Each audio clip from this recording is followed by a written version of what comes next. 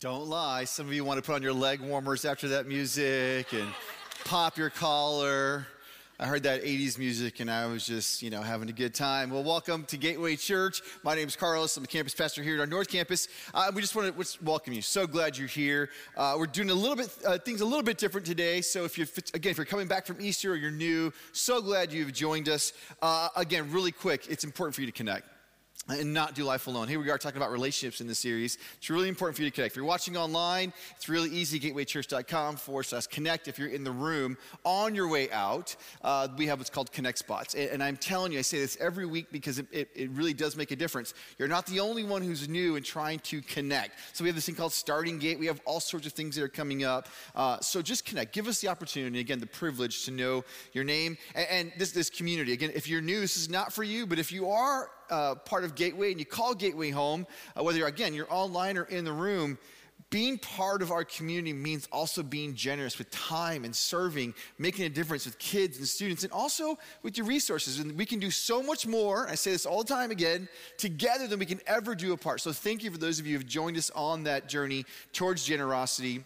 It's really important. If you haven't quite yet, it's okay. Start today. We make it easy, make it seamless. All the information is on the screen for you to do that. And then lastly, we do have a resource that's kicking off this week. It's our podcast. You kind of saw a little highlight there. My wife and I are doing week 1, talking about communication. But in this series about healthy relationships, we wanted to give you a resource that you could push play on, listen to, watch. It's both video and you can just listen to it. As you're driving down the freeway, instead of getting mad at the person in front of you, you can talk about learn something on that 30-minute drive commute. It's a really easy podcast, very practical. It'll supplement the weekend messages, so I want to encourage you to do that. And we are in this healthy relationship series. We're kicking it off this week, and this week we've titled it, It's Complicated. It's complicated. But one, relationships are complicated in and of themselves. And I also want to be very clear, we're not just talking about dating romantic relationships. We're talking about all kinds of relationships. Who you interact with, who you have a relationship with. It might be a working relationship. It might be a parental relationship. It might be a grandparent relationship. It might be that you're leading up to mom and dad. It could be anything. It could be your classmates. It could be whatever it is. Relationships are complicated. And what really makes it complicated is communication around those relationships. How do I communicate? What does it mean to communicate? And really some of those questions for us today is what does God say about communication? I mean, really, does Scripture talk about communication? And the answer is yes. Scripture does talk about communication and relationships, and what does this mean to you? So we're going to dive into that today, and what does it mean for us, and what does it mean for other people in communication, and what is healthy communication in God's eyes? So that's what we're going to learn. But before we do, I want to kind of give you a little bit of a backstory. Anytime you're preparing a message, you do research. Of course, your main thing you study is the Bible, is Scripture, and some theology. But then there's also this nuance of culture. What does it mean for us today and now? And really trying to interpret that without changing the meaning of the Scripture. So as I was doing that, I came across this woman who's at Drexel University. Her name is Ann Converse Wilcom, and she's a department head for graduate studies. And the reason why she got my attention is because social scientists have said for a long time there's various forms of communication, and that's nothing new.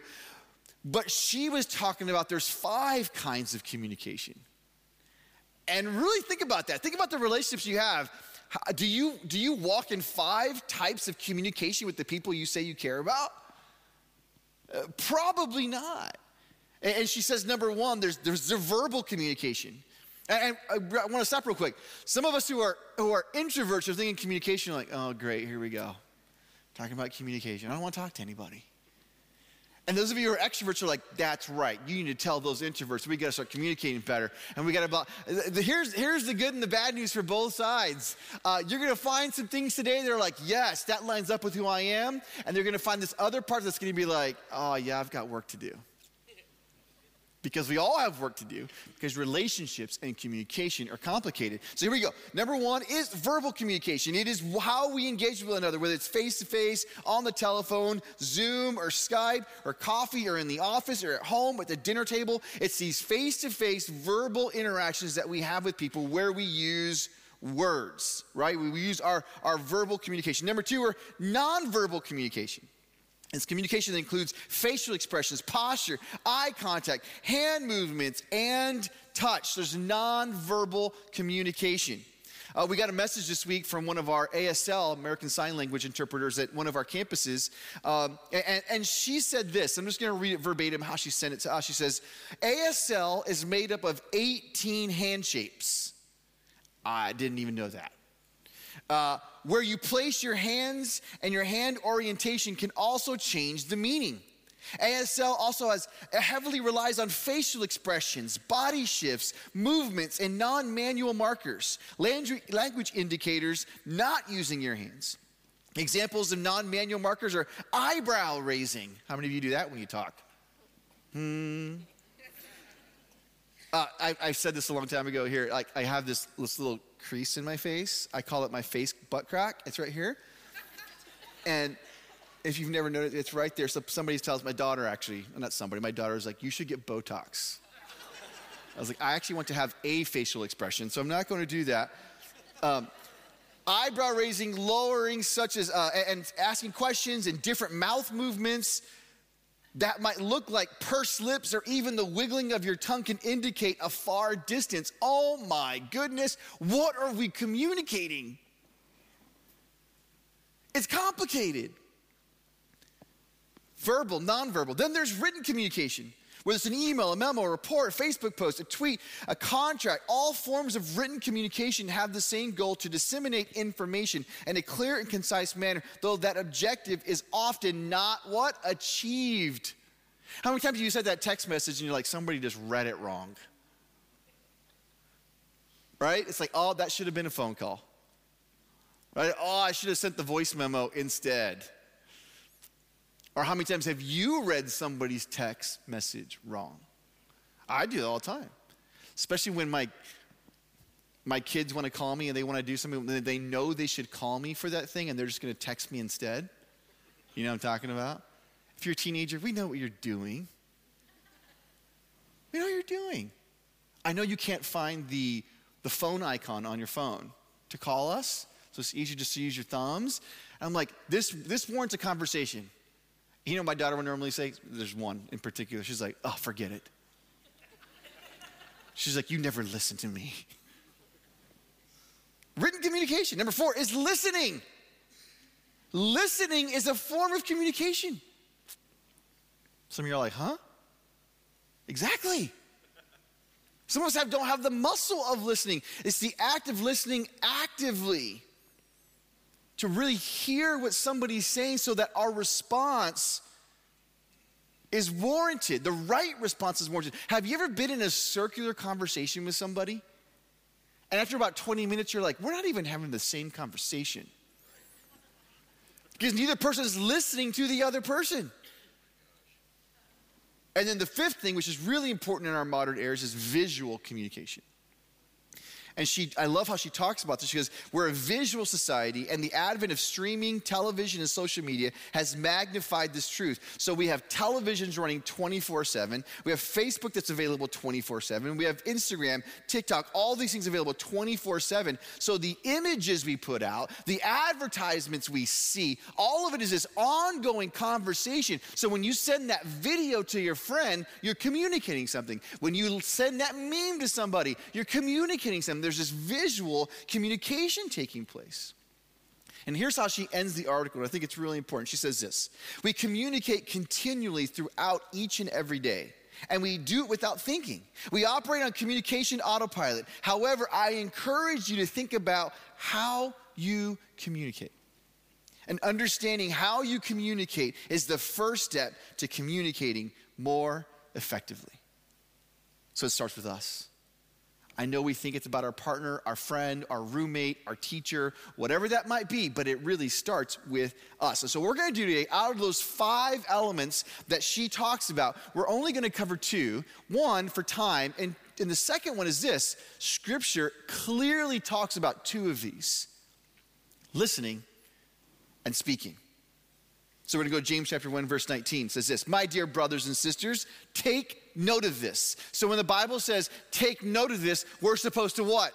Take note of it. Everyone. Say everyone. Say it again, everyone. That means you too. Everyone should be quick to listen, slow to speak, and slow to become angry. James knows that communication a lot of times leads to anger. Can often lead to disagreement. In verse 20, because human anger does not produce the righteousness that God desires. And if you're new to faith, if you're seeking out faith, or maybe you have said, I'm a believer, but you're growing in your faith, when we grow in our faith in Jesus, our exploration of faith helps us understand Jesus more. Here's what we begin to learn. That Jesus helps us come to terms with a few things.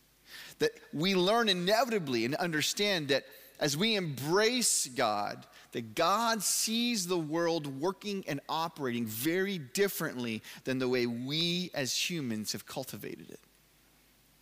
It's just topsy-turvy. And many times as you grow in your faith, or you're exploring Jesus, or you are trying to grow as a human, as a person of faith, you begin to realize, man, I had this whole thing upside down. And in communication, we see that very clearly. So we're going to talk about 2 points. Really simple, very difficult to live out. And I equate to this. When you go to the doctor and you pay your $25, $30, $40, $50 copay, and you sit in front of your doctor, man, I'm not feeling good, I got something wrong with me, and they tell you this, you may have heard this before. If you're a little younger, maybe you haven't heard this quite yet. The doctor says, I really am just going to prescribe 2 things. One, I just really should really watch your diet and exercise. I paid you $50 to tell me what I could have read on the internet. Here's the question, though. If you could have read it on the internet, why didn't you do it? And we want the doctor to prescribe that place that will go and freeze that 10 pounds we gained during COVID. You see all those commercials, freeze it off. Don't change your diet. Just take this pill, eat like you want. It just melts away. By the way, it affects your heart 10 years from now. Never mind that. Diet and exercise. Simple. And the prescription that Scripture is going to give us, and you're going to hear it, is it's simple. It's 2 steps. And yet how difficult is it for us in relationship to actually walk out these 2 things? It's difficult for all of us. So everybody take a deep breath. Get ready. Everybody's going to get hard today, no matter who you are. Number 1, be quick to listen. And the reason why that's important in Scripture is because God models for us how to be listeners. Psalm 18, 3-6 says this. David says this, I will call upon the Lord who is worthy to be praised. A lot of praise, right? So shall I be saved from my enemies. Verse 4, the cords of death encompass me. I read it like it's like a commercial for a movie, right? The torrents of chaos overwhelmed me. The cords of Sheol entangled me. The snares of death confronted me. And in my distress, I called upon the Lord. I cried to my God for help. From his temple, he heard my voice, and my cry for his help reached his ears. There are countless stories where people in Scripture are saying, God heard my cry. God as listener is important because God sets the standard for us as we interact in relationship with people. And I imagine God listening to us, interacting with us, and I hope you know God wants to interact with you. God can be found. God wants to have a relationship with you and I imagine him being a good father, a really good father, with a bunch of whiny kids. You ever been to the store and the kid's just whining? And that parent's just so patient with them. You're like, gosh, if that were me, I'd be going nuts right now. But God's like, he's a good father. I saw this video that went viral, I think about a year ago. And when I was preparing this, I thought, this is how I imagine God with us. All right, so watch this video. Did you understand it though? No. Okay. All right. Huh? Oh, no, not this one. This is the grand finale of it. Okay, the last? Yeah, that's the last one. That's what I was wondering. I don't know what they're going to do next season because they did some stuff this time. Exactly what I was thinking. Oh, yeah. Right, don't bring that again. You know what I'm saying? Don't do the same stuff. You know what I'm saying? Yeah, I was thinking that, yeah. Like, go somewhere else with that, but don't bring it here. You know what I'm saying? Yeah.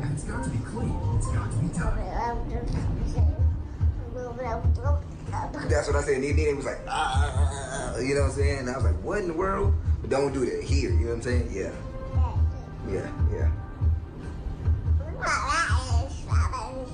Really? I thought the same thing. We think a lot alike, huh? Oh, that's crazy.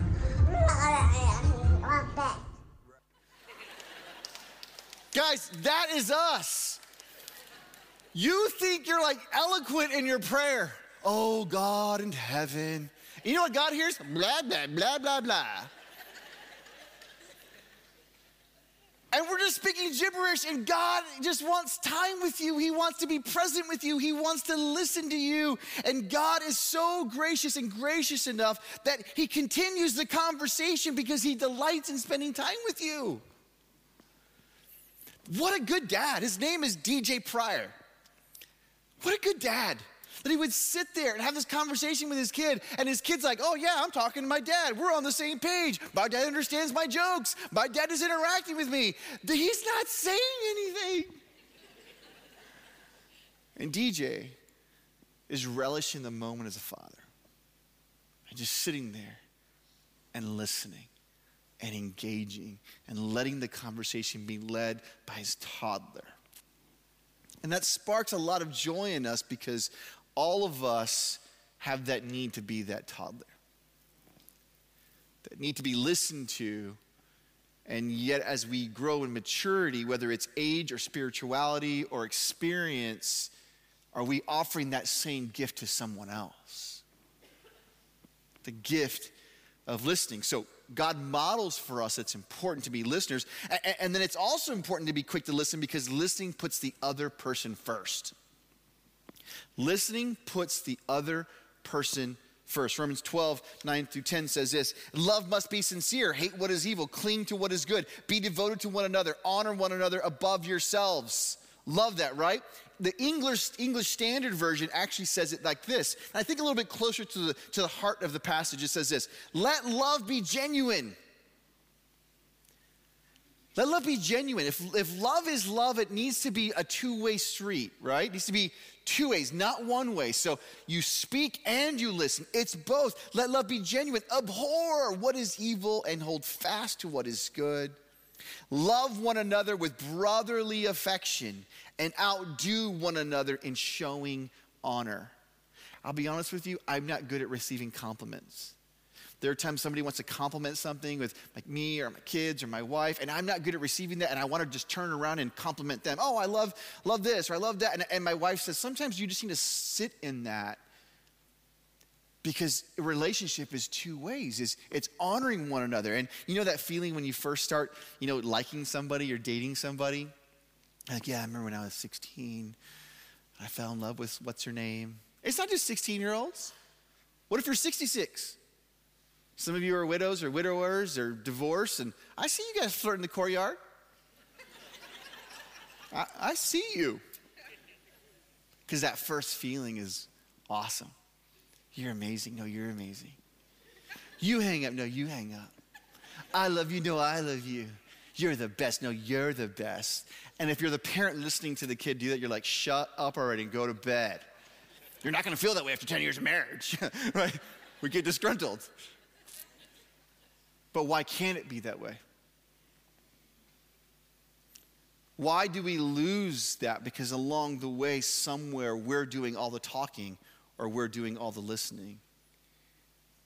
And we lose the value of that relationship we held on to so closely early on. And this happens in friendships. This happens in school relationships. This isn't just romantic. This is in life. We honor one another. We make the other person not just feel important, but know they're important, so we listen. And the third reason why we listen is because listening removes unnecessary emotions. Everywhere in culture, we're talking about being triggered. Well, sometimes we trigger ourselves. Yes, I said it. It's not always the other person triggering us. Sometimes you trigger yourself, and I trigger myself because we're not actually listening to what the person's actually saying. So listening removes unnecessary emotions. It gets us on the same page with that person. It helps us not assume that we understand what the other person meant. It gives us context to what the other person actually said. It gives the other person room to verbally process and make adjustments. I've been in conversations with before, especially at work, oversee a large team here at Gateway, and somebody will say something, and instead of getting upset about it or just calling them out why they were wrong, there are times I'll stop and I'll look at somebody and say, hey, would you like to rephrase that? And just giving them grace. Instead of saying and preparing my argument on how to come back, hey, you know what? I know you're verbally processing right now. That's really cool. But do you want to come back to this? And every once in a while, somebody will say, no, I meant what I said. Okay, I gave you an opportunity. Now here's my rebuttal. But most times, you know what happens in that conversation? Somebody will say, yeah, I don't think I meant it that way. And listening extends grace. It removes unnecessary emotion to a potential bigger argument. And that's why God tells us, be quick to listen. Be quick to listen. Our initial posture should be to listen. And I know it's difficult, especially if you're a school teacher and you've got 25 kids saying, ma'am, miss, ma'am, bathroom, and all day long. I don't know how you do it. I don't know how teachers, they're my heroes. I have one kid who does that. And I literally just go outside sometimes. My son was tapping me on the shoulder the other day. Dad.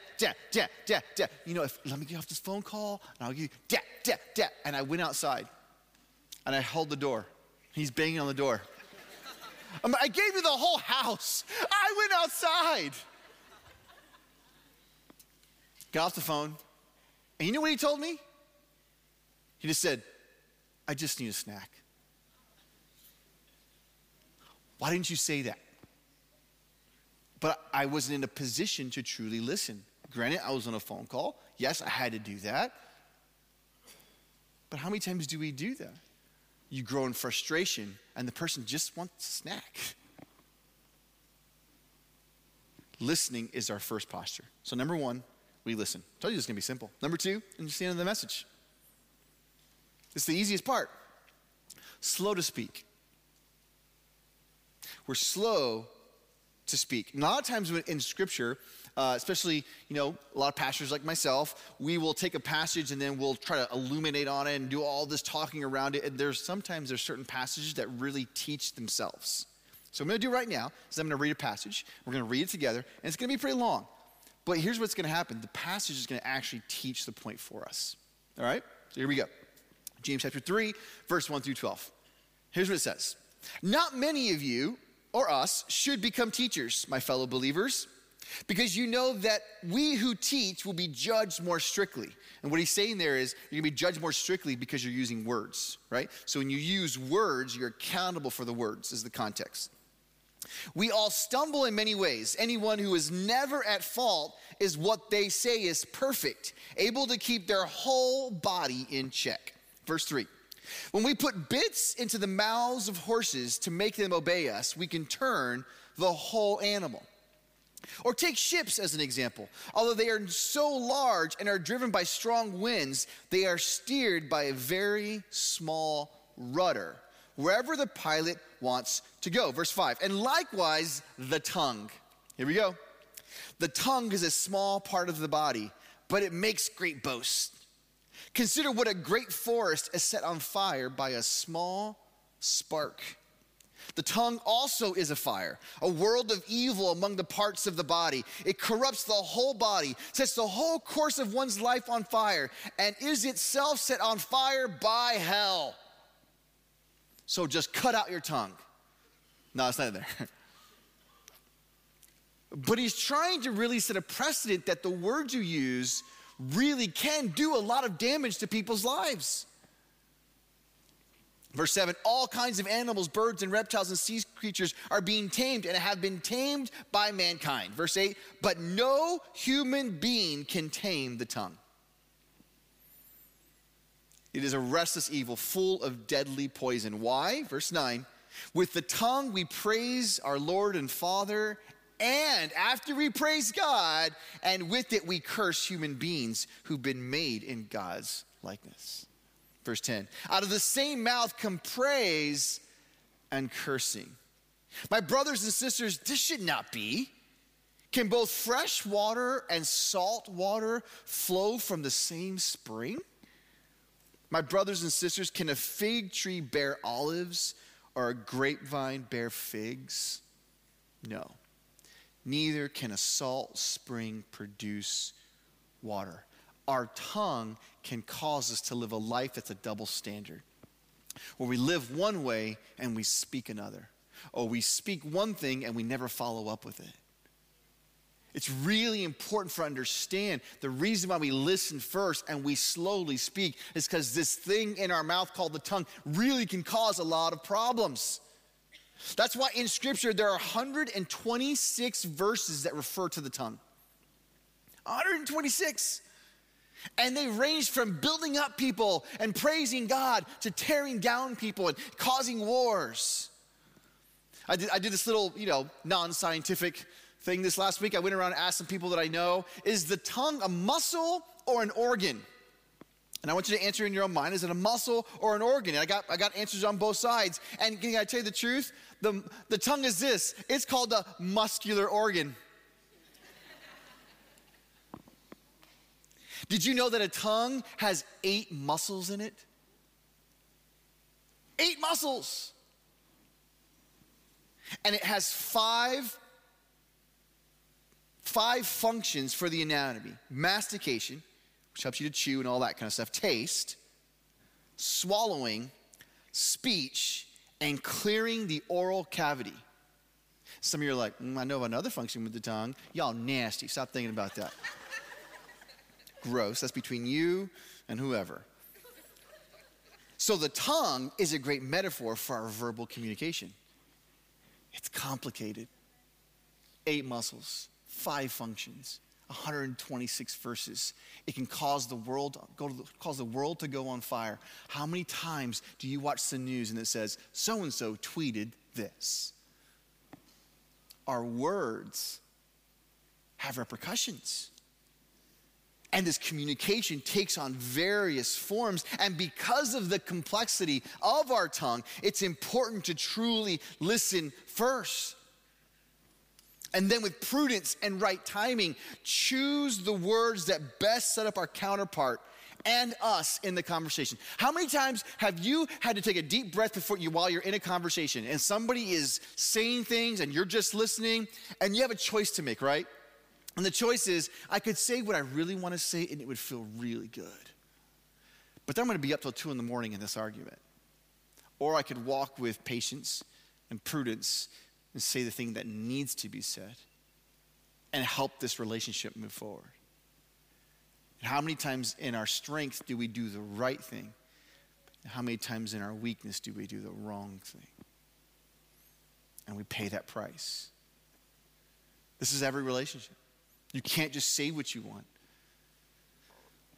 I don't have an answer to this or resolve, but last night at dinner, my daughter had a tattoo that I got my best friend years ago, and my daughter had a picture on her phone, and it was my best friend and I getting the tattoo. It's like 13 years ago. And not my best friend, but my best friend in college. And she said, when's the last time you hung out with him? And I said, it's been a long time. She goes, why? I said, I don't know, but I think I did something. Because he's not returning my phone calls, won't get back to me on text, and my wife at the table said, yeah, you must have done something. And how many times in our communication with our friendships, our relationships, our parents, something is done or said, and maybe you don't even know you said what you said or did what you did, and yet it has affected the relationship. It has caused heartache. I love my friend. And how many times have you been in that situation? How many times has it been done to you? And that's why Scripture says, slow to speak. And it follows up, quick to listen. And there's so many times in Scripture we see this pattern that Jesus sets for us. And the pattern is just that Jesus gets bombarded with questions and comments, theological quandaries. And he follows this pattern, Jesus does, right? Because Jesus is now getting a little famous and these crowds are following him. And so these people who are religious are like, well, what about this? What about this religious thing? What about this thing? And what about this question? And they're trying to corner Jesus. And you know what Jesus does in response? Nothing. And it's frustrating people. He sits there and he listens. Because listening disarms the conversation. Listening makes a complex situation seem a little bit clearer. Just listen. Actively listen. And then he slowly responds. And he doesn't always respond the way they want him to respond. Sometimes he responds by moving the conversation here or moving the conversation there. And he's not trying to redirect and avoid the situation. What he's trying to say is, I think you mean this, so let's move the conversation over here. And he sets a pattern for us. And yet, here is how God is described in Psalm 145. And this should be our goal in our relationships, especially when it's complicated and we're trying to communicate, is this. The Lord is gracious and compassionate, slow to anger, rich in love. The Lord is good to all, and he has compassion on all he has made. Can you imagine if you're at work? Can you imagine with your roommate or your classmates, somebody were to say, Jim is gracious and compassionate. And Keisha, she's slow to anger and rich in love. And Tim is good to all, and he's compassion for everybody he comes in contact with. You see, I know it sounds corny a little bit, and yet that is what the standard is for us, that wherever you go, that people would say he's kind, he listens, he's compassionate. And I know that's not always popular. I know some of us weren't raised in a generation where that happened. We're about drive and accomplishing, and yet Scripture tells us this is the standard. This is the standard of relationship. To be gracious and compassionate, slow to anger, rich in love. The Lord is good to all, compassionate on all he's made. In our slow response, let me tell you what it does when you slowly respond. When you slowly respond, it takes the sting out of a particular conversation. When you slowly respond, it lowers the rising tide of anger. When you listen first, it disarms the other person from an emotional barrage of words that they cannot take back and you cannot unhear. I know I'm asking you to take the proverbial high road here. I know I'm asking you to listen first and to be gracious even if the other person is not. But can you imagine if we all took that road? Can you imagine what the world could look like? Can you imagine what your home, your roommates, your fraternity, can you imagine what your workplace could look like if we all lived like this? We're gracious and our communication was filled with grace and listening and wise words that followed. The complexity of relationship could be simplified, and somebody's got to start it. Somebody has to start it. Why can't it be you? Why can't it be you? I don't care if you're 15 or 55, if you're the kid or the grandparent, if you're the boss or the low-level employee, it can start with anyone. Because God has called you to live like this. What would it look like to be part of healing through our ability to communicate with the world that is hurting? Not just our world. Your world is hurting. Your relationships are hurting. Your friends are hurting. Your coworkers are hurting. Your parents are hurting. Your kids are hurting. Your nieces and nephews, the world that God has called you to be a part of, people are hurting. And what if we would stop talking and listen? And what if some of us who need a listening ear actually begin to communicate? Your response could literally change someone's life. A couple months ago, a friend of mine came to visit. And he wanted just to be at Gateway. He wanted to be a part of a service and see the staff and just be, really encouraged. So he came and he walked the streets of Austin. He was here for 4 days. And at the very end, we sat down for lunch because I just want you to know that, man, I love your church, the people, your mission, what you're trying to do. Man, the city, I could see why the world is talking about Austin and everybody around the world is moving here. I could see it. But I hope you know, Carlos, I hope you know I walked the streets of Austin. And I interacted with people. And I talked to people at coffee shops. And you got to know, for all of the glare, all of the fun and all of the music and the artistry and the water and the food, for all of that, Carlos, I hope you know that you have a city that's really lonely. That you have a city that's really broken. And I really have only one question to close this out. One question.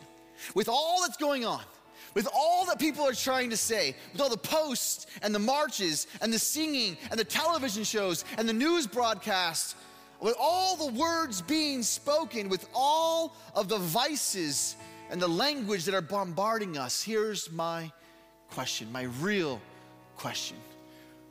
Here's the question that most people in your life are probably asking about you and me. Is anybody actually listening?